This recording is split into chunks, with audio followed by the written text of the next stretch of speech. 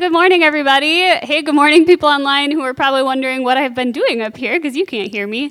Welcome to Resurrection City Church. If you are just joining us, my name is Julie, and I'm one of the pastors here. And we're so glad that you're here with us. Whether you are in person or online, we're glad that we can all worship together. So if you are just joining us, you're actually here at a good time because, as I said last week, we are doing a little mini-series just on the vision and mission of Resurrection City. So why we do what we do. And as I said last week, if you are actually, if you've been with us since the beginning, if you've been here since all 2 of our years that we're celebrating in a couple weeks, I think this is really good for us to hear too, because it can be really, really easy to lose track of why we do what we do. And so it's really important to remember that, to go back to those basics and to remember what it is, what we're after, what we're trying to accomplish here. So last week, I quizzed you on some mission statements, and if you're in a community group, I gave some more trivia there. And I won't quiz you anymore today, but I am going to repeat our vision statement just because that's what we're talking about here. So, to glorify God by seeing people, our city, and the world made new in Jesus, our Savior and King. And if you are in a community group, I hope someone in your group was able to answer the question as if they knew the mission statement. If not, I'm telling you now, it's going to be in the material again this week. So, if you want to be the person who knows it, study up. And as we talked about last week, there are kind of 3 things that Joel and I have identified as things that are going to help us move forward towards this mission statement. And those things are experiencing Jesus, which I talked about last week, belonging to a community, which is what we're going to talk about this week, and then serving others, which is what Joel is going to talk about next week. So it all starts with experiencing Jesus, because without him, there is no mission.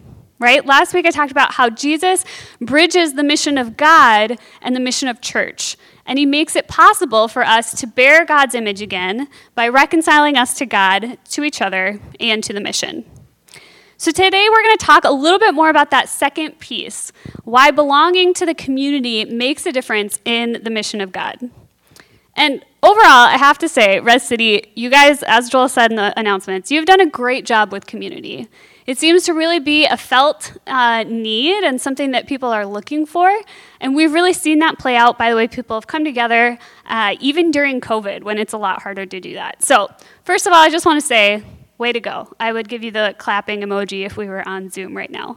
But I still have to have something to talk about here this morning. So I'm going to dig in a little bit deeper about what it means to belong to a church community.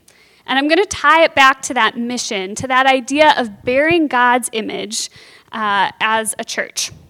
So I hope it encourages you and challenges you. I know it was definitely good for me to kind of dig deeper and think more about what it looks like to belong to a community.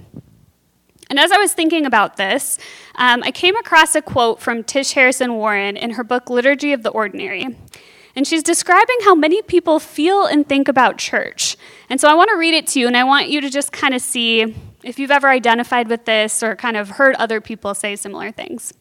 So she says, for a couple of centuries now, evangelicals have focused almost exclusively on a personal relationship with God, on individual conversion and spiritual growth. Many feel that the church, if it's necessary at all, is primarily intended to serve our individual spiritual needs or to group us together with like-minded people, a kind of holy fraternity.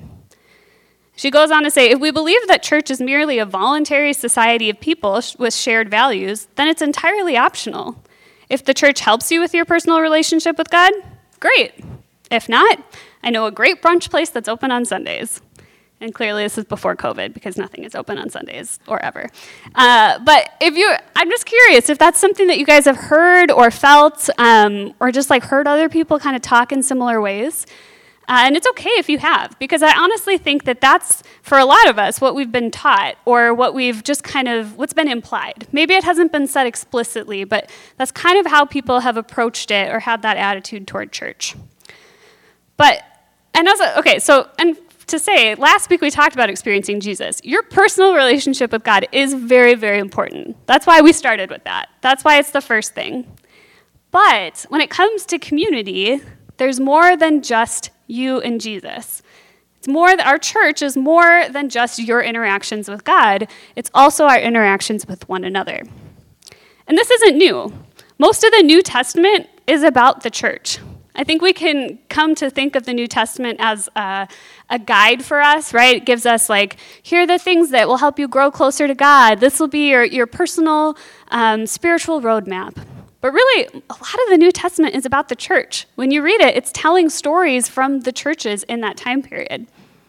And even, moving forward in history, the Nicene and the Apostles' Creed, which came back from the 4th century, and they were kind of created to summarize what Christians believe. There's a lot of history there that I won't go into. But one of the lines of the creeds, if you grew up saying these in churches, is, I believe in one holy Catholic and apostolic church. So their belief in the church was something so important that they felt it had to be in these creeds. And I just wonder, if we asked people now, hey, write down what are the most essential things that someone needs to be a believer, to be a Christian, I wonder if church would make the cut. I just don't know. But the truth is that we can't just seek Christ on our own. We rely on others, and we rely on the historical church that Jesus initiated and built. So throughout history, God has intended us to live in community, right? And in the creation story, he says it's not good for man to live alone. And he's not just talking about marriage there. He's saying it's not good for any of us to be seeking God or to be living out our faith alone. We have to do it together. So this morning, I'm going to talk about 3 aspects of what it looks like to belong to church community. And these things are all things that Jesus has done for us, and now he calls us to kind of go and be a part of that mission and do it in our community. So we're going to talk about seeing the image of God in one another. We're going to talk about reflecting the image of God to each other. And lastly, representing the image of God to others. So let's start with seeing the image of God in others. Last week we talked about the creation story a little bit, and I'm just going to read that verse again about how we're made in God's image and how that's different. So in Genesis 1:27 it says, "So God created mankind in his own image. In the image of God he created them, male and female he created them." So there's a lot to the idea of being made in the image of God. And last week we talked about the missional aspect of it, right? We're given this special call, special responsibility to bear God's image in a way that's different than the rest of creation. But one of the other aspects of it is that we are all created in God's image. Everyone. So that means that not just people here at this church, not just the people who act or look like you, not just people in America, not just people you like, but everybody. And that means that in some way we need everyone together to reflect God's image. Because if you think about it, God created us all uniquely. He gave us all different personalities, different passions, different appearances. He put us in different places in the world. And somehow we all still reflect his image.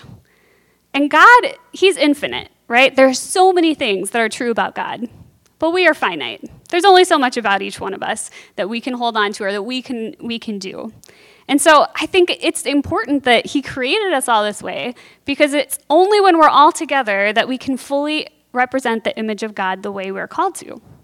So if you are into personality types and that kind of a thing, that means that all 16 Myers-Briggs personality types, all 9 Enneagram types, all 30-something strength finders, all of those things need to come together when we come together in order to represent God. Paul in the New Testament talks about the church as a body, and I think that's a great analogy for this, because if I asked you to represent a body, like draw a picture of a body, you wouldn't just draw a picture of an ear. That's not the whole thing. You need everybody together, all different parts of the body together, to represent God as a whole. So in that way, we're deeply connected. We need each other, and we should matter to each other. There's a quote from Martin Luther King Jr. that I thought is really helpful in explaining this concept, and he says, "In a real sense, all life is interrelated. All men are caught in an inescapable network of mutuality, tied in a single garment of destiny. Whatever affects you directly affects all indirectly. I can never be what I ought to be until you are what you ought to be, and you can never be what you ought to be until I am what I ought to be. This is the interrelated structure of reality. And you may have heard aspects of this from MLK before. I know this summer a lot of yard signs went up that said that injustice anywhere is a threat to justice everywhere. And if you think about it, this is that same idea. This is where he's getting that idea from, this idea that all of us are interrelated. I love how poetic it is. We're tied in a single garment of destiny. So that means that we need to see the image of God in others. And when we really see the image of God in others, we start to see everybody's individual worth. Each individual's experience matter to us. And so if you think about that, I know it's a little bit strange because we live in a very individualistic culture. We live in a culture that says, you do you, and self-care is the most important type of care, and you need to make sure that whatever you're doing is going to help you get where you need to be. But the image of God idea says that actually your spiritual growth and your health should matter to me as much as my own growth matters. You should care just as much about the people sitting next to you or the people commenting next to you online as you do about your own self. And this sounds very strange to us. It's like a weird, this doesn't make sense because everything else we're told in culture is that that's not true. And so this means that the things that affect everybody else should affect us. So if the economy being down means that someone in our church or someone in your life loses their job, then the economy should matter to you. If COVID presents a big risk to somebody because they're immunocompromised or something else, then COVID should be a big deal to you. If police violence affects someone because of the color of their skin, then it should matter to you too, even if it doesn't affect you directly.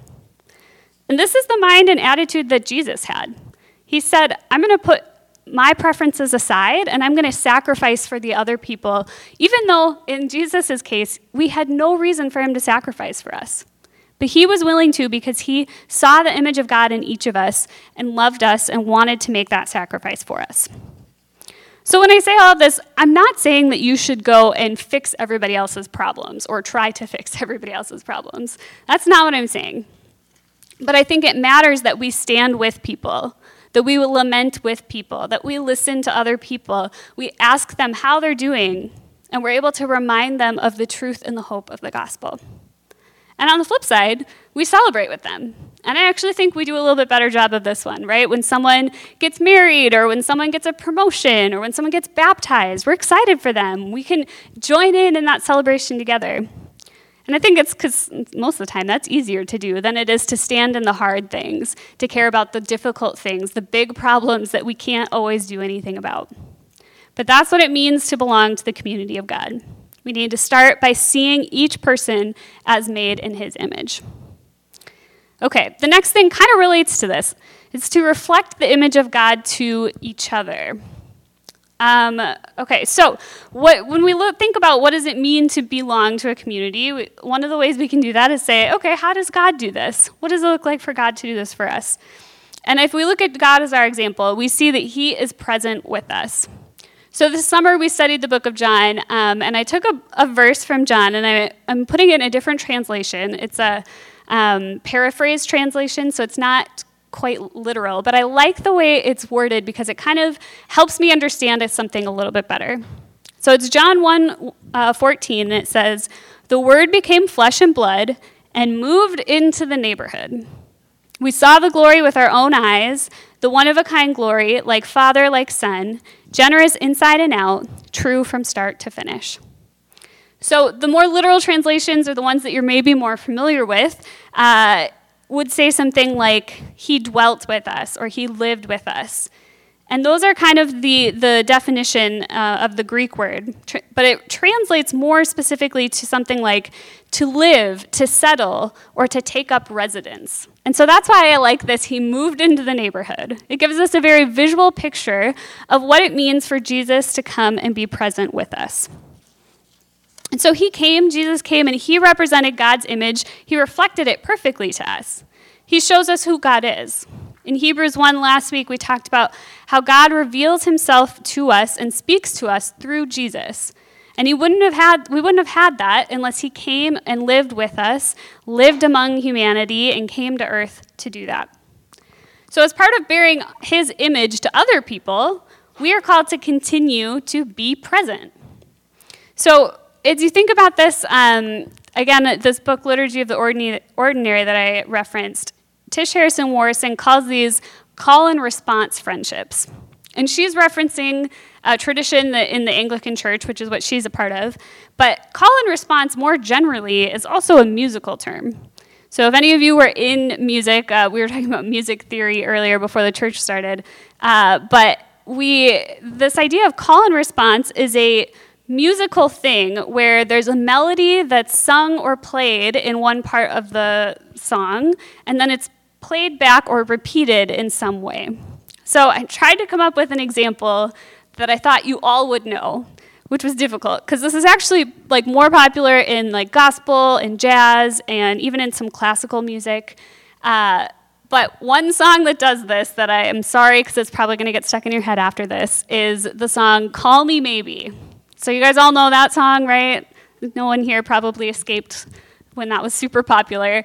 But if you think about the chorus, she's singing the melody, and then there's this like kind of synthetic sounding violin. No, I'm not singing it.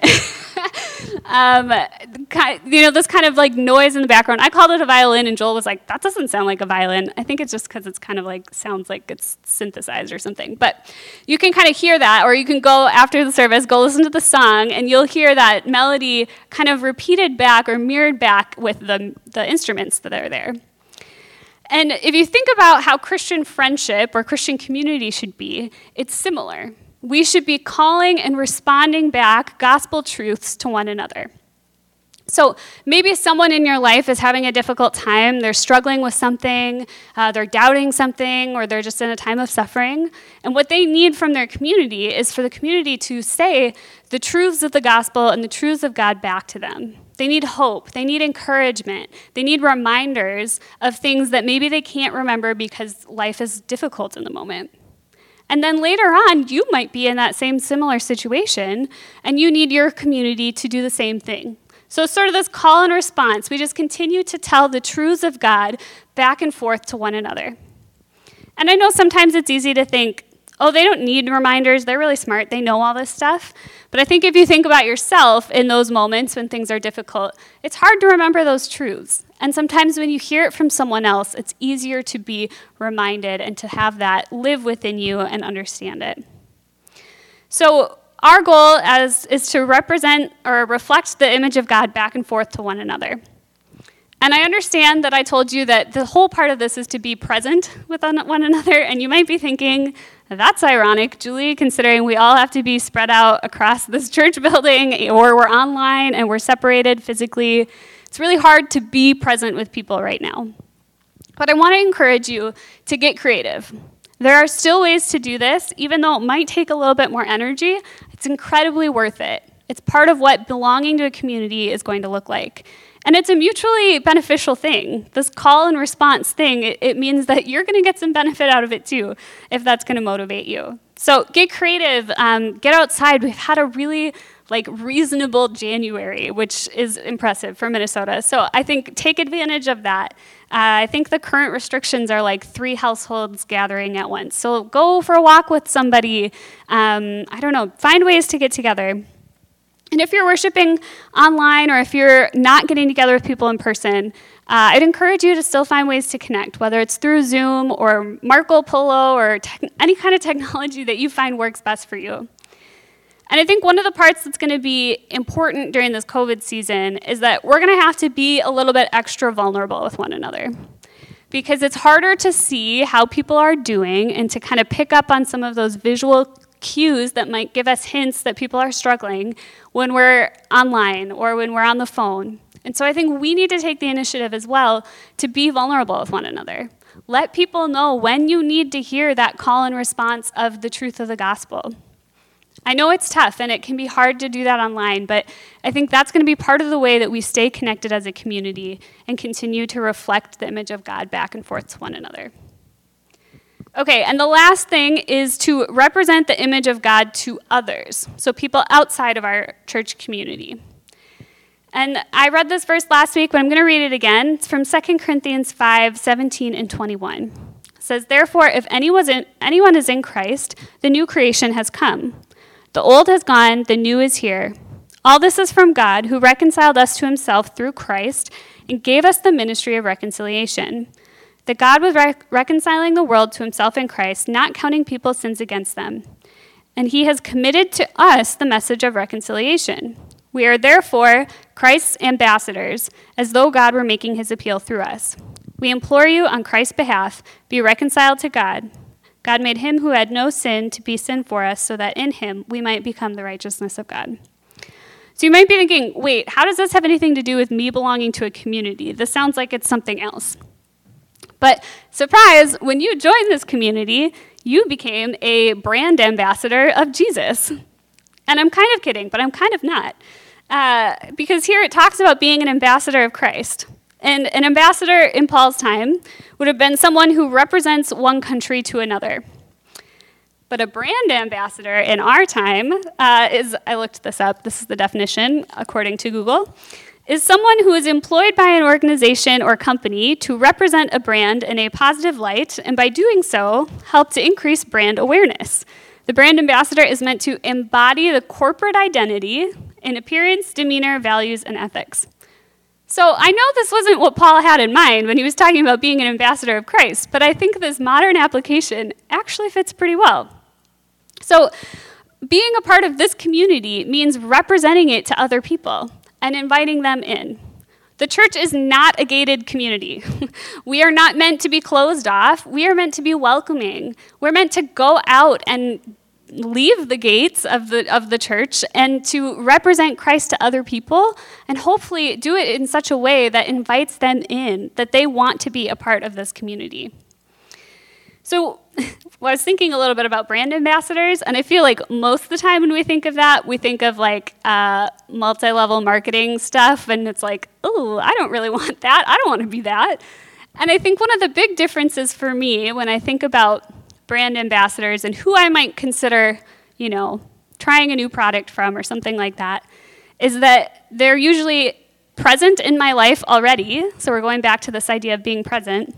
And they're really passionate about what they're trying to sell me, right? I think the only thing I've ever bought from one of those types of multi-level marketing things is a Norwex cloth cleaning stuff, because I had this friend who was a really big, important part of my life, and she was so excited about it. Like, literally everything in their house was Norwex. They did not use anything else, and she would talk about it all the time. Not because she was trying to sell me on it, but just honestly because she was that excited about it.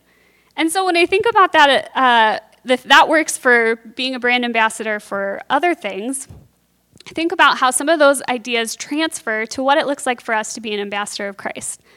We need to be present in people's lives already, right? No one wants that Facebook friend who messages you randomly and is like, hey, I'm selling this thing. Do you want to come to my party? Or I don't know, maybe this is just a thing that happens more often in women, but you get messages like that, and it's like, I don't know you. Why would I join in that? But when we're present with other people, we have a better chance of really representing Christ in a positive way. And then the other thing is that we have to actually care about this. And that's why experiencing Jesus starts the beginning of our mission, not the end or not in the middle. We have to start with that, because if we're really experiencing Jesus, if we're really seeing the gospel as the best news, the best thing that's ever happened in our lives, then it's something that we're going to want to talk about. It's something that we're going to want to share with other people, especially other people who don't already know about it. So in thinking about that, I was thinking about a couple of things that people might say, yeah, well, but what about this? What are some objections or some barriers to doing this well? And I think one of the things is that there's a belief now that telling anyone what to do or to believe is a negative thing. We're told you can't tell anyone what to believe. Everyone has their own truth. And if you do, you're almost imposing some kind of harm to that person, is I think sometimes the belief in our culture. And so I just want to take the pressure off you and say, it's okay. I'm not telling you to go out and tell other people what to believe. I'm not.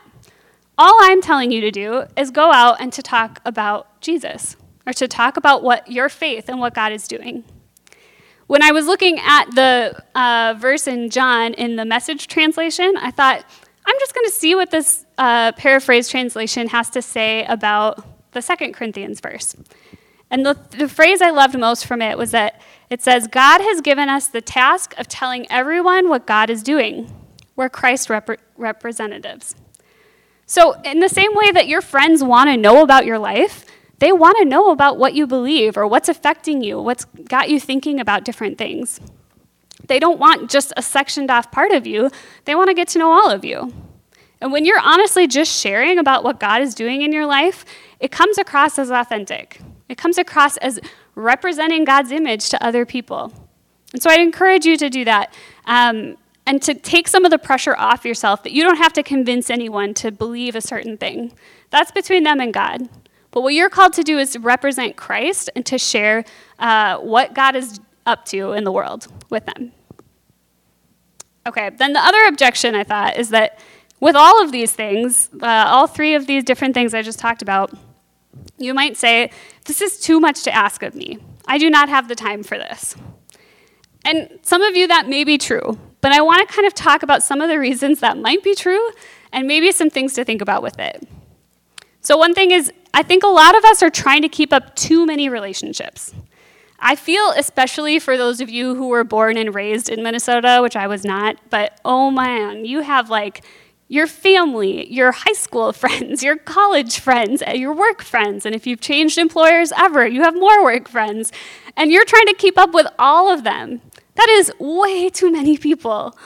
And I'm not saying you should ignore those people or never hang out with them ever again, but I'm just saying I think we put this pressure on ourselves because of technology, because of social media, that we need to be up to date with everybody and that we need to have a great relationship with all of them. It's just not possible. As I said before, we are finite. God is infinite. We are not. That is a difference about us. And so it's not an expectation that you need to keep up with all of those people. And I think COVID may have helped some of you realize that because it's forced you to be like, oh, I can't go to that happy hour or this get together or whatever, and no one wants to get on another Zoom call. And so it's kind of helped maybe pare some of that back. And so I just encourage you to pray about and to think about, where is God calling you to invest your time and energy? Because if you're trying to do it with everyone, you're not going to be fully present with anybody. And it's ultimately just going to lead to you feeling more alone because you're not being fully present with anybody. It's just kind of surface with everybody. And the other thing, too, is you don't need to keep all those groups of people separate. This is actually one of the best, in my opinion, one of the best and easiest ways to represent Christ to other people is just to mix your friend groups up a little bit, right? Invite some of your coworkers when we can actually get together. Invite your coworkers and your community group and your, high school friend or whoever it is that you're still connected with. You can mix them up together.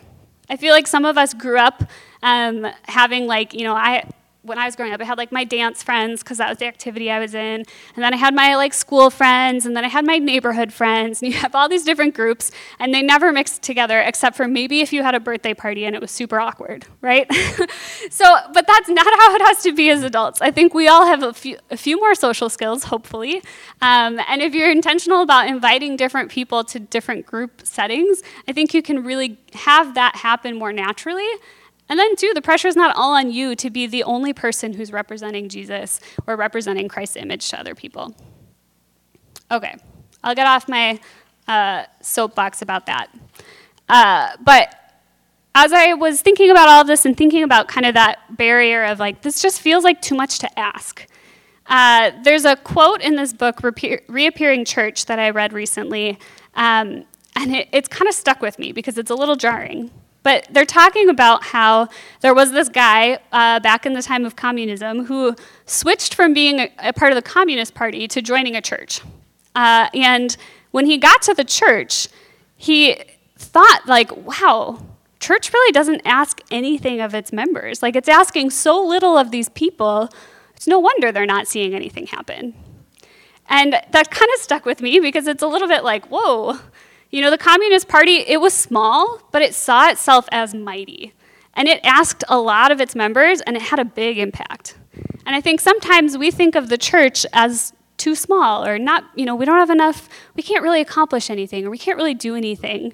And we think, we don't want to ask a lot of people because that's just too much. It's not fair to put that on people. But I think then we look at the impact that we want to have on the larger community, and we're disappointed. And so it was just kind of convicting to me of that if I want to see impact in my community, then I have to have buy-in. And I have to be okay asking that of other people around me as well. And especially I've been thinking about this as the events at the Capitol happened earlier this month, because there were a lot of people in that group who were claiming to represent Jesus. And for us, I know for me, it just made me cringe, because I'm like, that's not the representation of Jesus. That's not a true example of who he is and what he believes and what it looks like to follow him.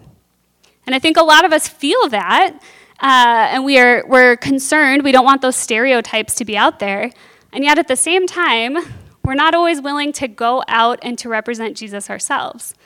And to be honest, it feels a little bit like one of those situations where, well, if you're not going to be willing to go out and do the work, then you can't really complain. And so as I think about that, I think about it is a big ask. I'm asking a lot to say, to be invested in this mission, to experience Jesus and to make that a priority in your life, to belong to this community and to care about those around you and representing Jesus to those around you. And next week, we're going to talk about what it looks like to serve others. I know it's a big ask, but it's part of what it means to believe in Jesus. And if we truly believe that Jesus' news is the best news in the entire world, then it shouldn't feel like that much of an ask for us. If we're really saying, I want Jesus to be the first priority in my life, because what he did for me, his sacrifice for us, his willingness to come be present with us, even though we're such messed up people, to die for us, to rise again and defeat sin and death for us, I feel like that's something I'm willing to get behind. That's a purpose I'm willing to get up for in the morning. That's something I want to commit my life to. And I think as a church, that's what we want. We want to be image bearers. We want to be people who are out there reflecting Jesus in the way as he continues to make us new and continues to make us more like him. So we're going to wrap up and we're going to move into a time of reflection. And while we're reflecting, the question I want you to consider is just, how might God be calling you to bear God's image in one of those ways? Whether it's seeing the image of God in other people, moving past our hyper-individualistic culture and being willing to take on the needs of other people, or whether it's reflecting God's image to each other, kind of that call and response type of friendship, or representing the image of Christ to others, being willing to share what God's up to in the world. And I know it's a lot, so I'm just going to say pick one. Pick one of those questions, one of those things that you feel like God is calling you to think about, to pray about, and to maybe take steps in action towards. And while you're reflecting, we're going to take communion. And I know I've been referencing this book a lot, but it's really good. I'd highly recommend it. In Liturgy of the Ordinary, Tish Harrison Morrison talks about how she had a priest once who, when they took communion, he would say, imagine the communion table, which we don't have. Imagine your little communion cups on a table that stretches out miles and miles and miles. And all of the saints, all of the people who have believed in Jesus throughout history, throughout the church's history, are at that table with us. And that's what we do. When we take communion, we are remembering together the sacrifice that God made. So I encourage you, if that's a helpful image for you, I'm a very visual learner, if that's a helpful thing for you to think about this table as being incredibly long, and all of us are sitting at it, even if we're 6 feet apart or if we're all together, that this is something that we can do together to remember what God has done for us. So I'm going to pray, and the worship team is going to come up, and then we'll have that time of reflection together. Father, we thank you that you have given us a purpose. You've given us a reason to get up in the morning, even on days and weeks when it feels like we're hitting the pandemic wall, when things have been hard, when it's been a long year plus, that you are still with us, that your sacrifice for us is still true, that your hope and encouragement for us is still there, and that we can trust in that. And not only can we just trust in it, but we can be a part of it, that we can join you in your mission, and that we can bear your image in all sorts of different ways to people around us and our community and to those who aren't. So Lord, I just pray that you would be with us, that you would transform us into your image more and more, that we would reflect on you and see the ways that we can represent you in the world and the ways in which you've called us. And all these things we pray. Amen.